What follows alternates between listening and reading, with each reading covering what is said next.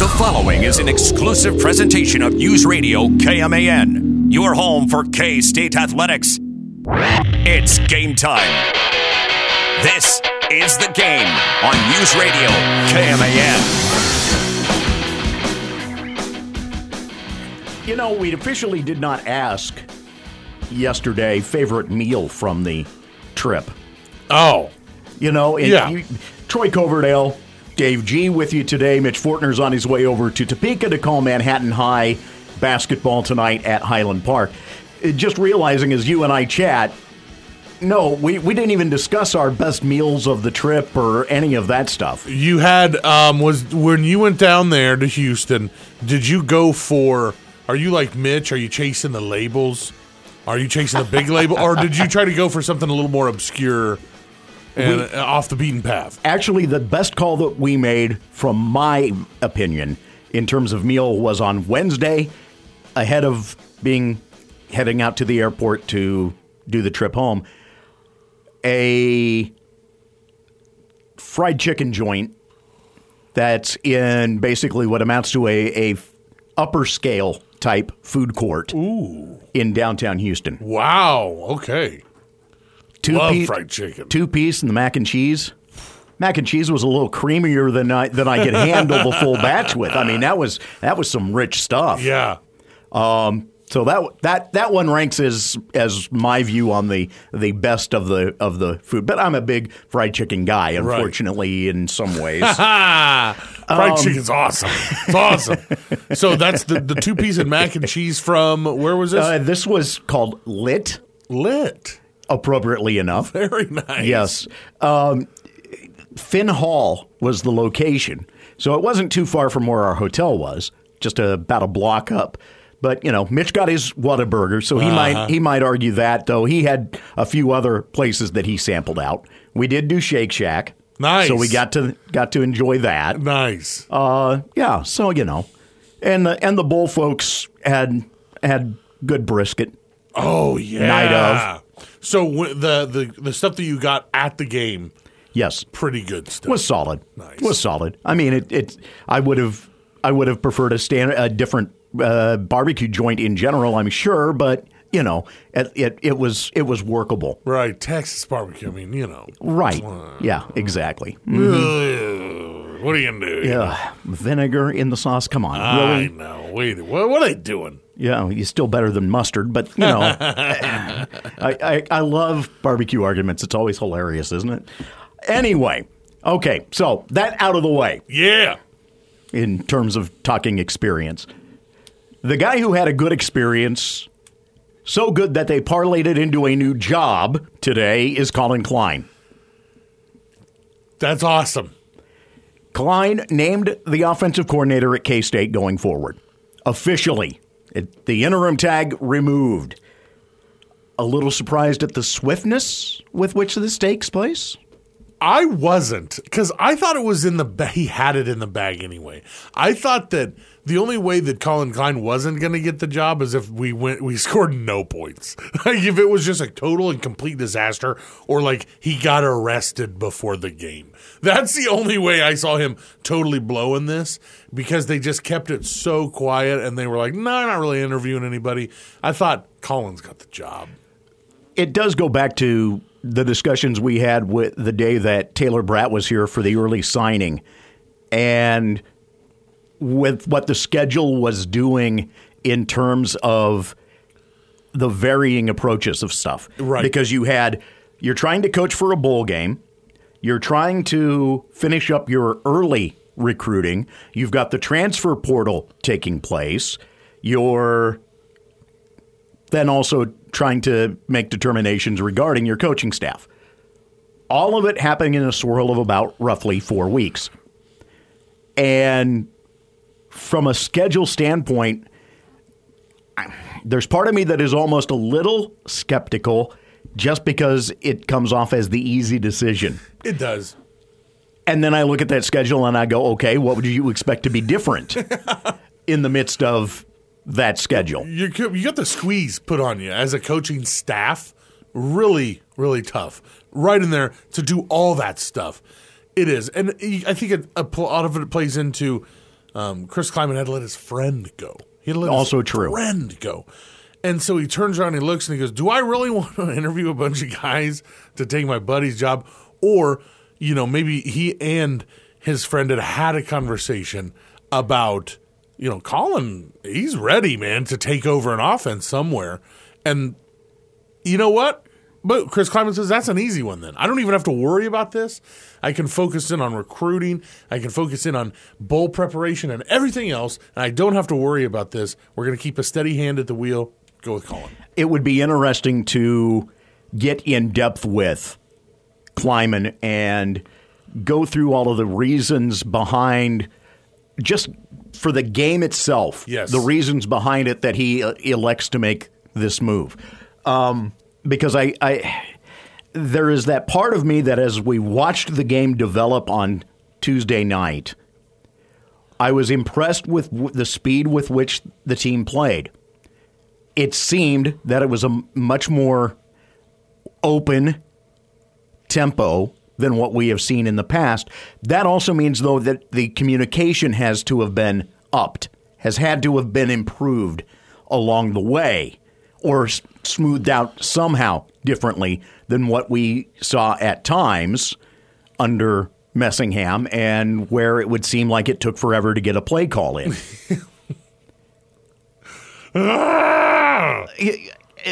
At what point are you out thinking yourself? Really? Becomes the question. Absolutely. And it never felt like we were that K-State was out thinking themselves in that game. Never felt that way. Just playing.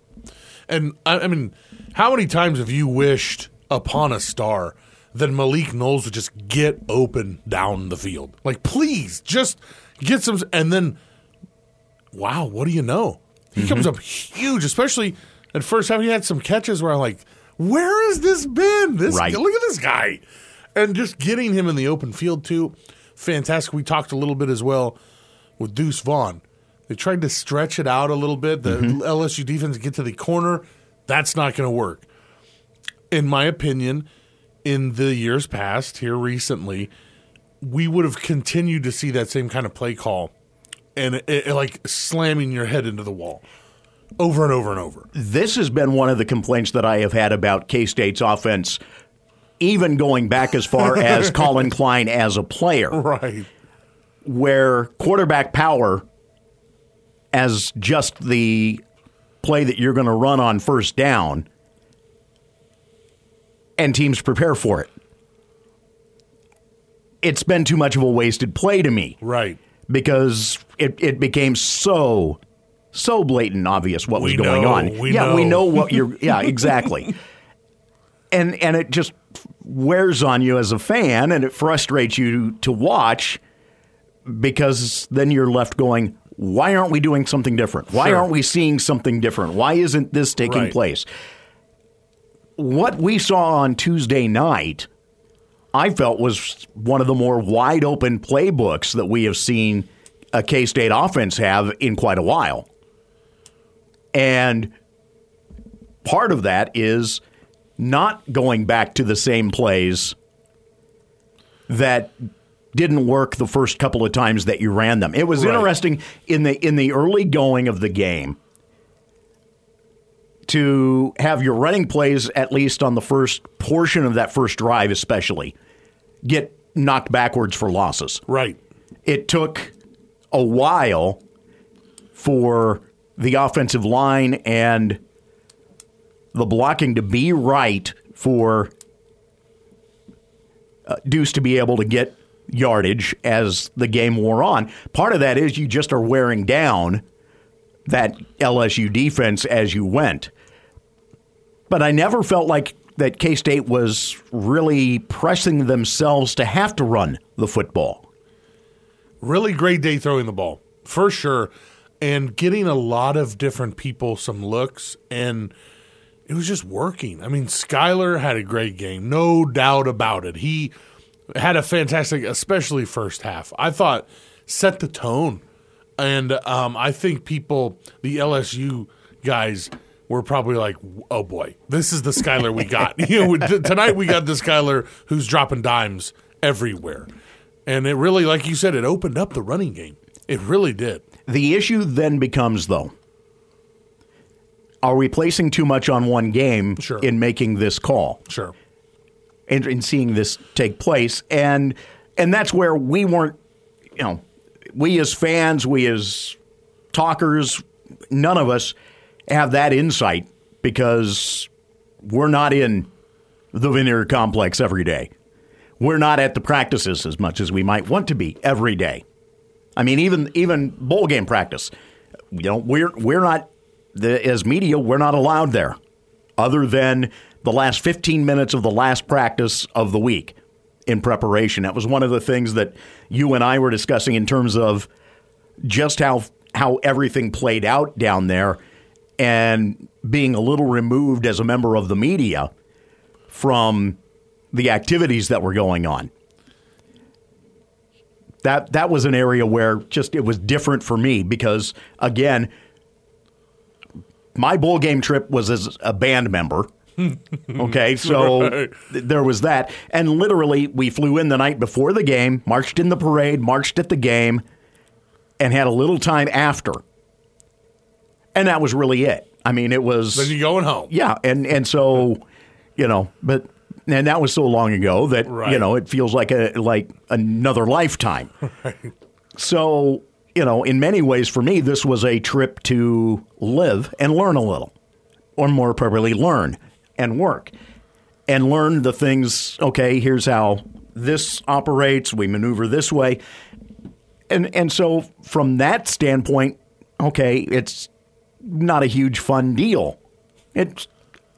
It's an experience, and you're there, and we put together the things that we did, and the pep rally was solid, and, we had fun conversation on Wildcat Insider that day, on Monday, and the game itself. Right. And beyond that, hey, it's a work trip. That you get to do a few other things, and, oh, by the way, here's the corporate card. Yeah. Nice. Crack that baby open. Let's go. You guys did you have to blow the dust off that thing? No. The hand reached in the wallet, and you almost had to pluck it out of the hand of corporate in order to get that credit card. No. You're not going to get me in that trouble. Have fun, guys. It's like you said, too. Do you want to put so much emphasis on one game where the variables are so much different than a regular season ball game? And that game specifically. Sure. When you consider who was playing for LSU that night. Right. So there's still going to be these question marks that surround this offense going into spring and going into next fall. There's just going to be. Right. Because, all right, you already know of one replacement on the offensive line that you have to make after Ben Adler made his announcement yesterday. Quarterback, Adrian Martinez gets the de facto number one. Will Howard's right there. Jake Rubley's in the wings. What do you got going there? There are going to be questions surrounding this team when it goes into the spring. And while you've settled this somewhat by removing the interim tag, let's be perfectly honest, it doesn't settle everything. No, it doesn't. No. Nope. It will be interesting to watch and see and how this plays out because it's one of those deals. Here we are still riding on the high of the week, and I think that's coloring what the majority of the fan reaction may be. For sure. And you got to think the timing on that one's, Friday. Hey, end the week. A great, successful bowl week. And what do you know? Yeah, we hired the guy, too. Yeah, they didn't wait till 5 to make the call, though. They didn't. They didn't. They didn't do the full-on dump. The 5 at Friday dump is one of those things where you have to put that into the equation. You go, wow, okay. They don't want no one to remember that one. Or if it's a mask requirement at City Hall, the city of Manhattan will wait until 5:30 to do that. Online only. And we'll release it online. Just ahead of Christmas. That's right. Yeah. Truth hurts. So yeah, there are a lot of questions that swirl in my head about this hiring. Yet, from a selling it to the fans point, I think that this probably is the time you make that move. Absolutely. And I think people are way behind it. I will say, it can't happen to a better Wildcat. Right. And as long as Collin doesn't revert to the offense that he ran as a high schooler, ooh, yeah. which a friend of mine once labeled as running an offense from a phone booth. Oh, wow. Double tights, one wide out, one running back, and him. Oh, boy. Sometimes it kind of felt like that. They're like, listen. I saw a perfect example. His senior year against KU, he's waiting for a play to come in. And he's waiting, and he kind of did one of these, like, oh, whatever. Yeah. And he said, line it up. And he ran it in from the 30-yard line. That was, from under center, Collin Klein just ran it in from the 30. That was him, That's where the experiences and his way of seeing the game can definitely be an advantage. Absolutely. If that picks up that communication, if that picks up the tempo in getting plays called and onto the quarterback, great. Right. We can do all I would love to be able to do all the pre-snap stuff without 5 seconds left on the clock. And I got to think, Collin Klein, not that far removed from a time where he was like, come on, give me the play. What's going on? So I'm with you. I'm really hoping this steps it up and our pace picks up and we start to get to do those kind of things that we like to do before the pre-snap stuff. I want to see that. One of the interesting things about the way that we have seen this team play in the Chris Kleiman era is that when you look at what Kleiman was doing at North Dakota State, while, yes, they were heavy run, and that was anchored by quarterbacks that could run, they were not necessarily the quarterbacks that were all quarterback power. Carson Wentz wasn't exactly the quickest of guys, but you could run him at the right opportunity. Right. The key there was that he could throw the ball. Trey Lance, as an example, was a different way. And granted, Kleiman didn't have Lance as a player long to do much with that, but I just think from North Dakota State's point totals and what they did offensively with their numbers and the like, maybe we'll start to see some of those numbers maneuvering up right for K-State now as well. A little offset eye, one tight end look, Hey, nothing wrong with shaking it up a bit. That's right. And that was, when you look at the Bill Snyder era, that was the thing that was always amazing, was that we went from how many different looks, how many different styles of our offense that we ran through over the course of Coach's tenure. One of the things that stands out to me and will always stand out to me, the standing tight end at the end of the line of scrimmage. With the Shad Meyer era cats. Yes. We used to do that a lot. No one ever picked up on it really, and nobody does that stuff anymore. But I always remember those things, like little wrinkles like that the cats have gone through, like you said, like the pop passes. The jumping pop passes to a tight end. Like, we never do that anymore. And that was a staple. Jake Waters did that 100 times a game. Mm-hmm. And people always want to say, well, we do the same thing all the time. I don't think so. I think the thing with Coach Snyder was always, we want to control the clock. And so that's what we're going to do, is control we're always going to hold on to the ball a lot. But we saw a lot of different variations of stuff throughout his tenure. A ton. And those who are in the game recognize that. Recognize that Snyder was an innovator in many ways with the varying things that he did offensively. It's part of why they had the success at Iowa that they had. Mm-hmm. Chuck Long wasn't exactly, the type of a quarterback who could get out and, let's say, race a Kyler Murray. But was a Heisman candidate because of what Coach Snyder was able to put together for an offense around him that made him a better quarterback. And that was how K-State developed this team. And in many ways, we got away from that some. We went from innovation to this is what we're going to do, and we're just going to come at you. Right. In the latter part of his tenure, and really the early part of this tenure under Chris Klein. Right.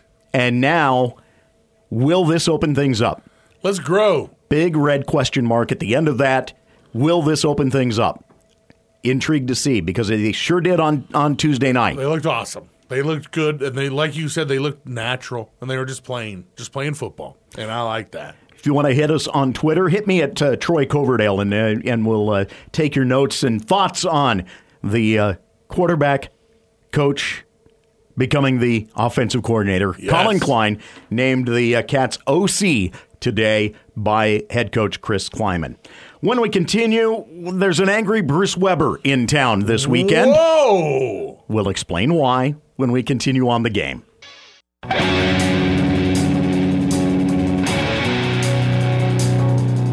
I mean, seriously, 13 straight. I mean, come on. I shouldn't say much on that. Yeah. I really shouldn't, but we'll. Go ahead. Go ahead, man. Mitch is gone. Well, yeah, it's just that I'm a Broncos fan.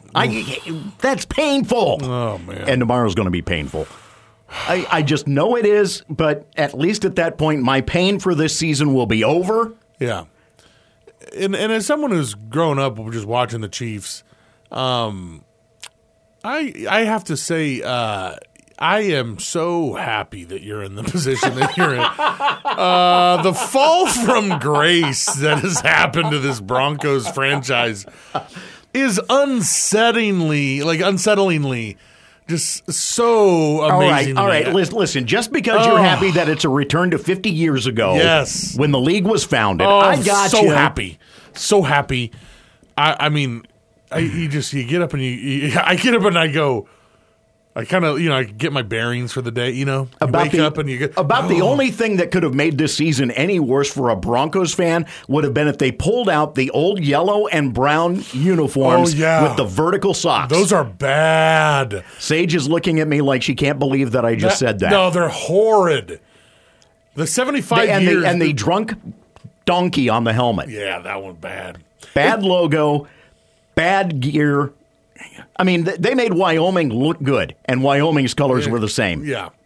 I wake up and I clear the crush from my eyes and I go, oh no, I got to go to work. And then I go, oh yeah. And I kind of, my head tilts up to the sky and I go, oh yeah, the Broncos suck. I forgot a minute. It took a minute for me to get my bearings. And then I go, they're terrible. 6 o'clock can't come soon enough, can it? Let's go. I go, and I wake Sarah up. I go, Sarah, wake up. And she goes, what? Is it the baby? I go, no, the Broncos. They're horrible. But they beat her Cowboys, so.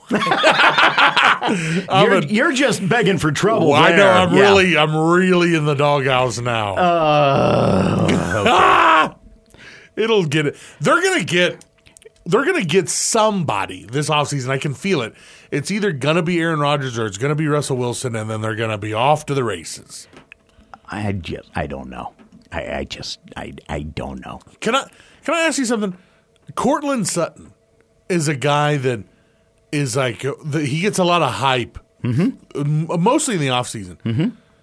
When is it that he's gonna? I mean, I know he had a great season last season, but. When is he going to be the guy? Well, it would help to have a quarterback who can get him the damn ball. Wait a minute. There's some correlation there, I think. Yeah, what a concept, right? You got to have a good quarterback if you're a wide receiver because you'll run down the field and they throw it to you. Oh. Uh-huh. Uh-huh. Funny how that works. Wow, you never really thought of it that way. Uh-huh. K-State basketball tomorrow. Yeah. Both teams, men's and women's teams, are in Morgantown, or what should be, I guess, what remains of the K-State men's basketball team as COVID continues to move through. 7 players, 1 coach. Oh, man. Tomorrow. Oh, boy. Marquise Noel comes back from his quarantine as he reached the 10-day window. But Bruce Weber tested positive again today. Oh. Chris Lowry didn't coach the other night. He's still out. Shane Southwell, who did coach the other night, is out. No way. Tested positive.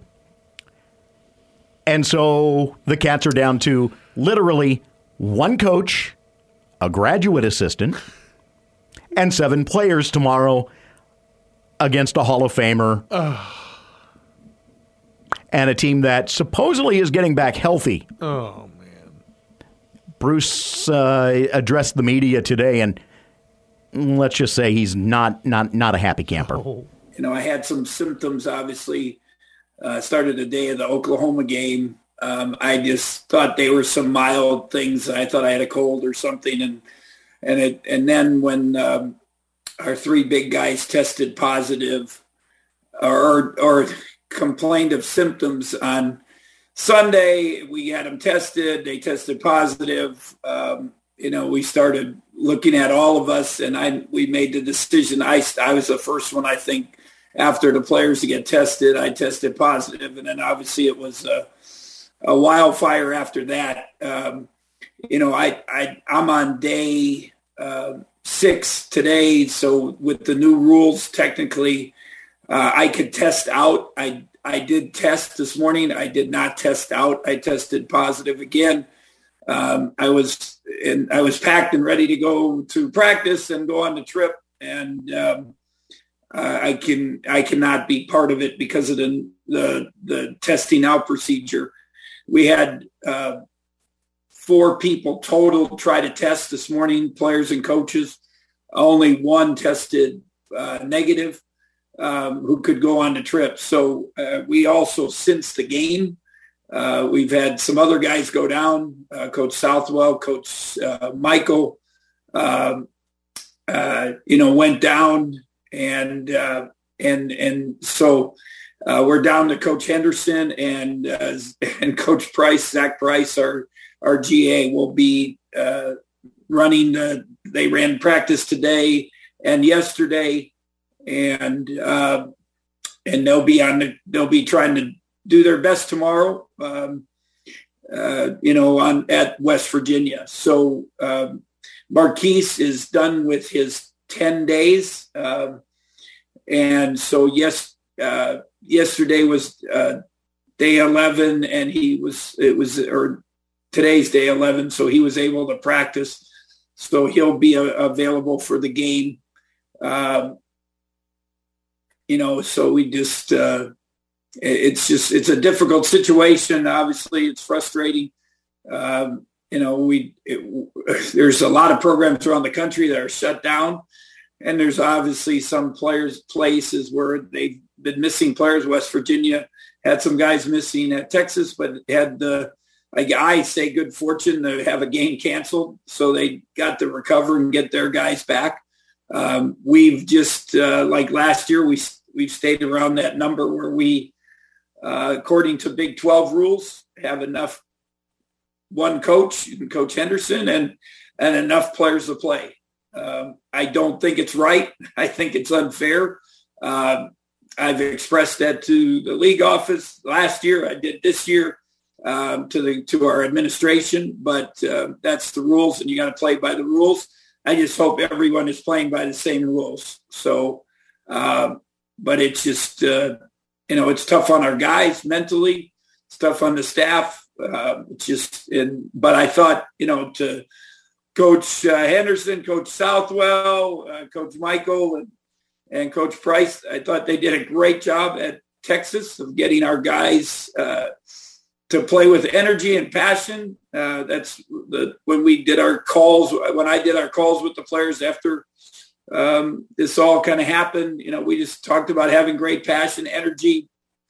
You have nothing to lose. You fight your butt off. I thought, obviously great first half. Second half, some bad possessions, and Texas is a good team, and just, I'm not sure if it just kind of took a toll not having enough bodies, especially the big guys, probably took a little toll on the game. So you got a difficult task at West Virginia. Sounds like just the report I heard this morning, they got their guys back, so they'll be more full go. Obviously, I don't know if some other guys are missing. We'll just have to see. But they, their style of play, their chaotic pressing and that, play will be difficult for us to deal with, and their physicality inside. But, again, we just, all you can do is do your best. And Coach Henderson and, Coach Price, we were on the phone watching film, Zooming, talking, Coach Lowry, Coach Southwell, everyone, we've been all trying to help and encourage. And I hope and anticipate our guys to come out with good energy, and I hope we got to play strong, obviously, against them. Got to keep your poise, and, we're going to have to do a good job of, dealing with their physicality inside, with limited numbers. So it's, it is what it is. You got to just make the best of it and go forward from there. One of the interesting points that he brings up in that discussion is the fact that you're talking about now on the sideline for the Cats an extremely limited grouping of eyeballs to try to make basically decisions as to what's going on game-wise and how you adjust. It's hard to manage a game, a college basketball game at a high level with one coach. And then you got, obviously, Zach does a good job, but, it's just play calls, substitutions. We're trying to monitor Carlton's minutes, who, he's been injured, and now you're going to have to manage Marquise's minutes. So there's a lot of things going on. So as a coaching, it's hard also. There's no doubt about it. I was texting and with the coaches on the bench and talking to our other coaches. We're all at home trying to help, suggestions, because sometimes you see things and things that normally the coaches do during the regular game, suggesting and that. So it makes it tough. But, again, it's just, it is what it is, and we got to deal with it. When we come back, I want to talk a little more in depth as to where his frustrations lie with this situation going into tomorrow, because we are seeing, of course, now the NCAA passing or announcing changes to what the quarantine period is. That was verified yesterday. The Big 12 pushed that through today in their rules and the like. And we'll catch up more on some of the thoughts that Bruce brought up there. But, yeah, K-State's going into Morgantown tomorrow. Pretty shorthanded is what it is. Welcome to Big 12 basketball in the days of Corona. We continue next on The Game.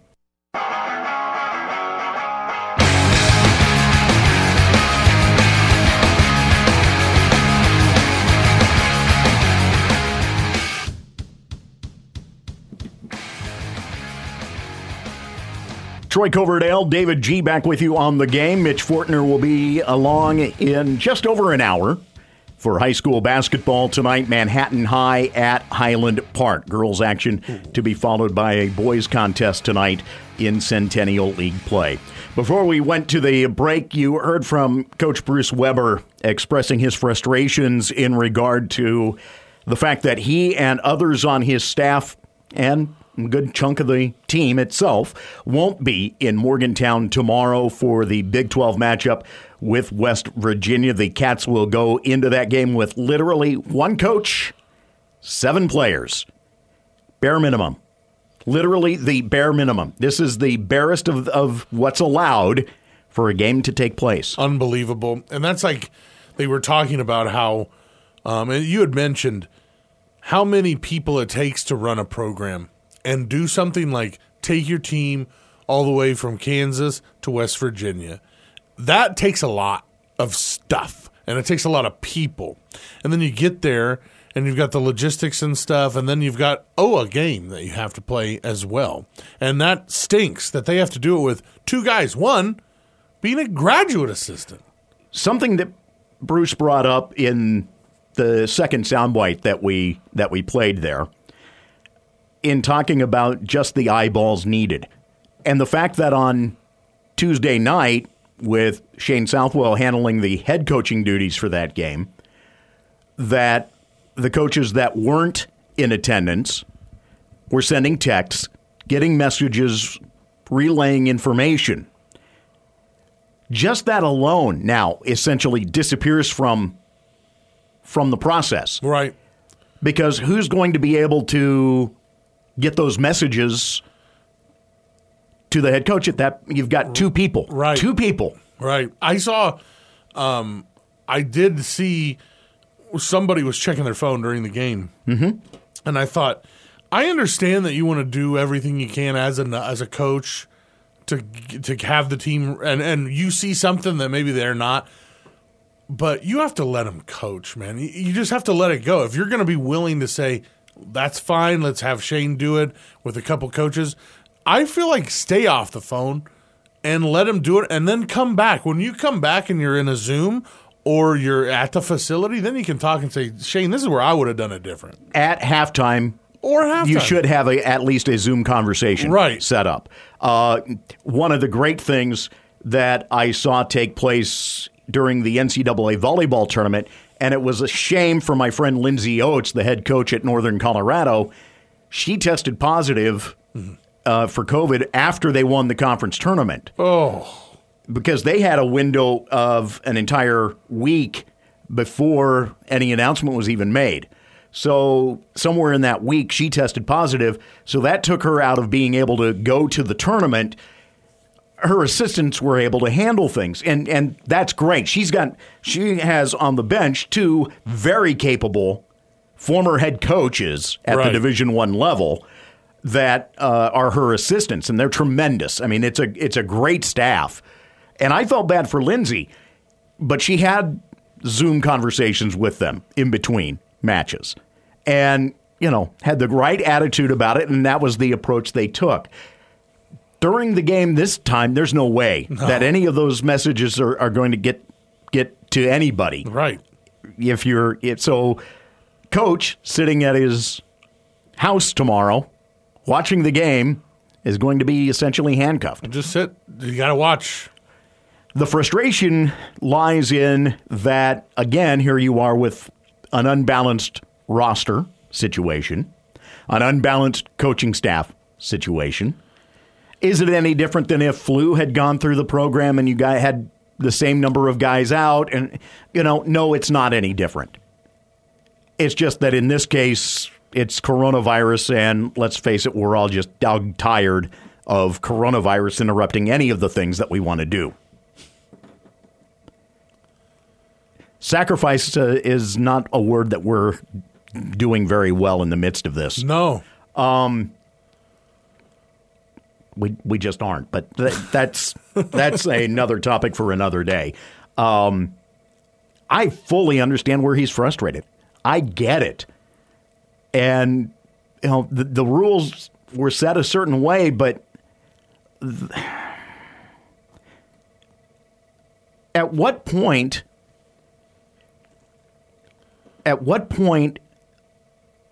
is playing the game more important than ensuring that you play the game with a level-ish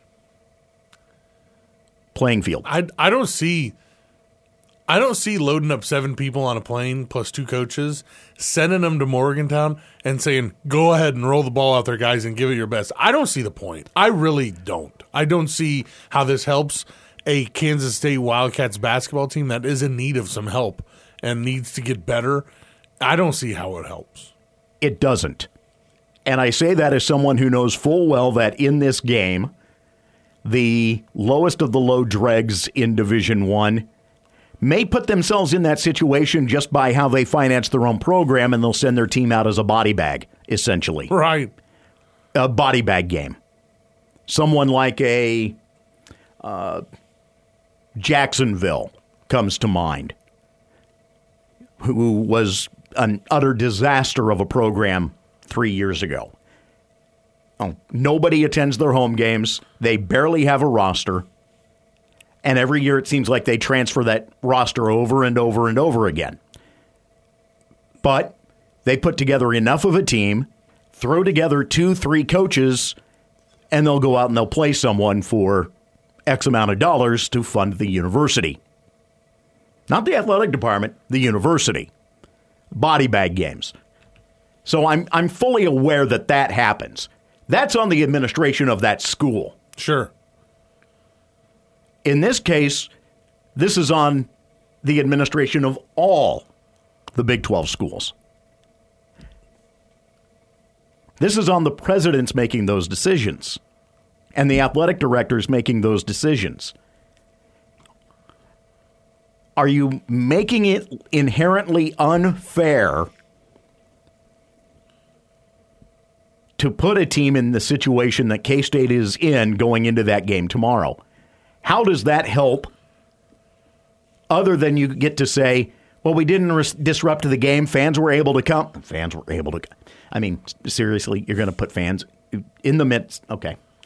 Fans were able to come, so they got to have their day. We got to sell our beers and our popcorn. Oh, it's okay that they, only had one coach and 7 players. Who cares? And I mean, West Virginia, at what point does West Virginia go, maybe we don't want to play a team that is literally riddled by COVID right now? Maybe we just stay home, guys, and we'll make it up. You can't make up a game somewhere down the line? That's unfortunately where things are rather tight. We know what the schedule is, and trying to make those changes can be expensive. Right. And there's nothing to ensure that down that line, one or the other team isn't fighting through another round of this. Right. And then it's like, what do we do then? Just cancel it? I mean, I don't know. I wouldn't see the big deal in it, really. I mean, come on. It's not like we don't know what's going on. It's, you know what I mean? Like if it was some mystery thing that was happening, it'd be weird. But it's like it's Corona. I think back to, from a historical standpoint, I think back to, say, days when it was the Big Six. Uh-huh. When you look at just history, okay? And I have no reference point other than the things that I know in reading record books and history books and those things, okay? I don't go that far back myself. Right. But you understand that as conferences became a bit stronger and intercollegiate athletics became a bit more of a driving force on campuses.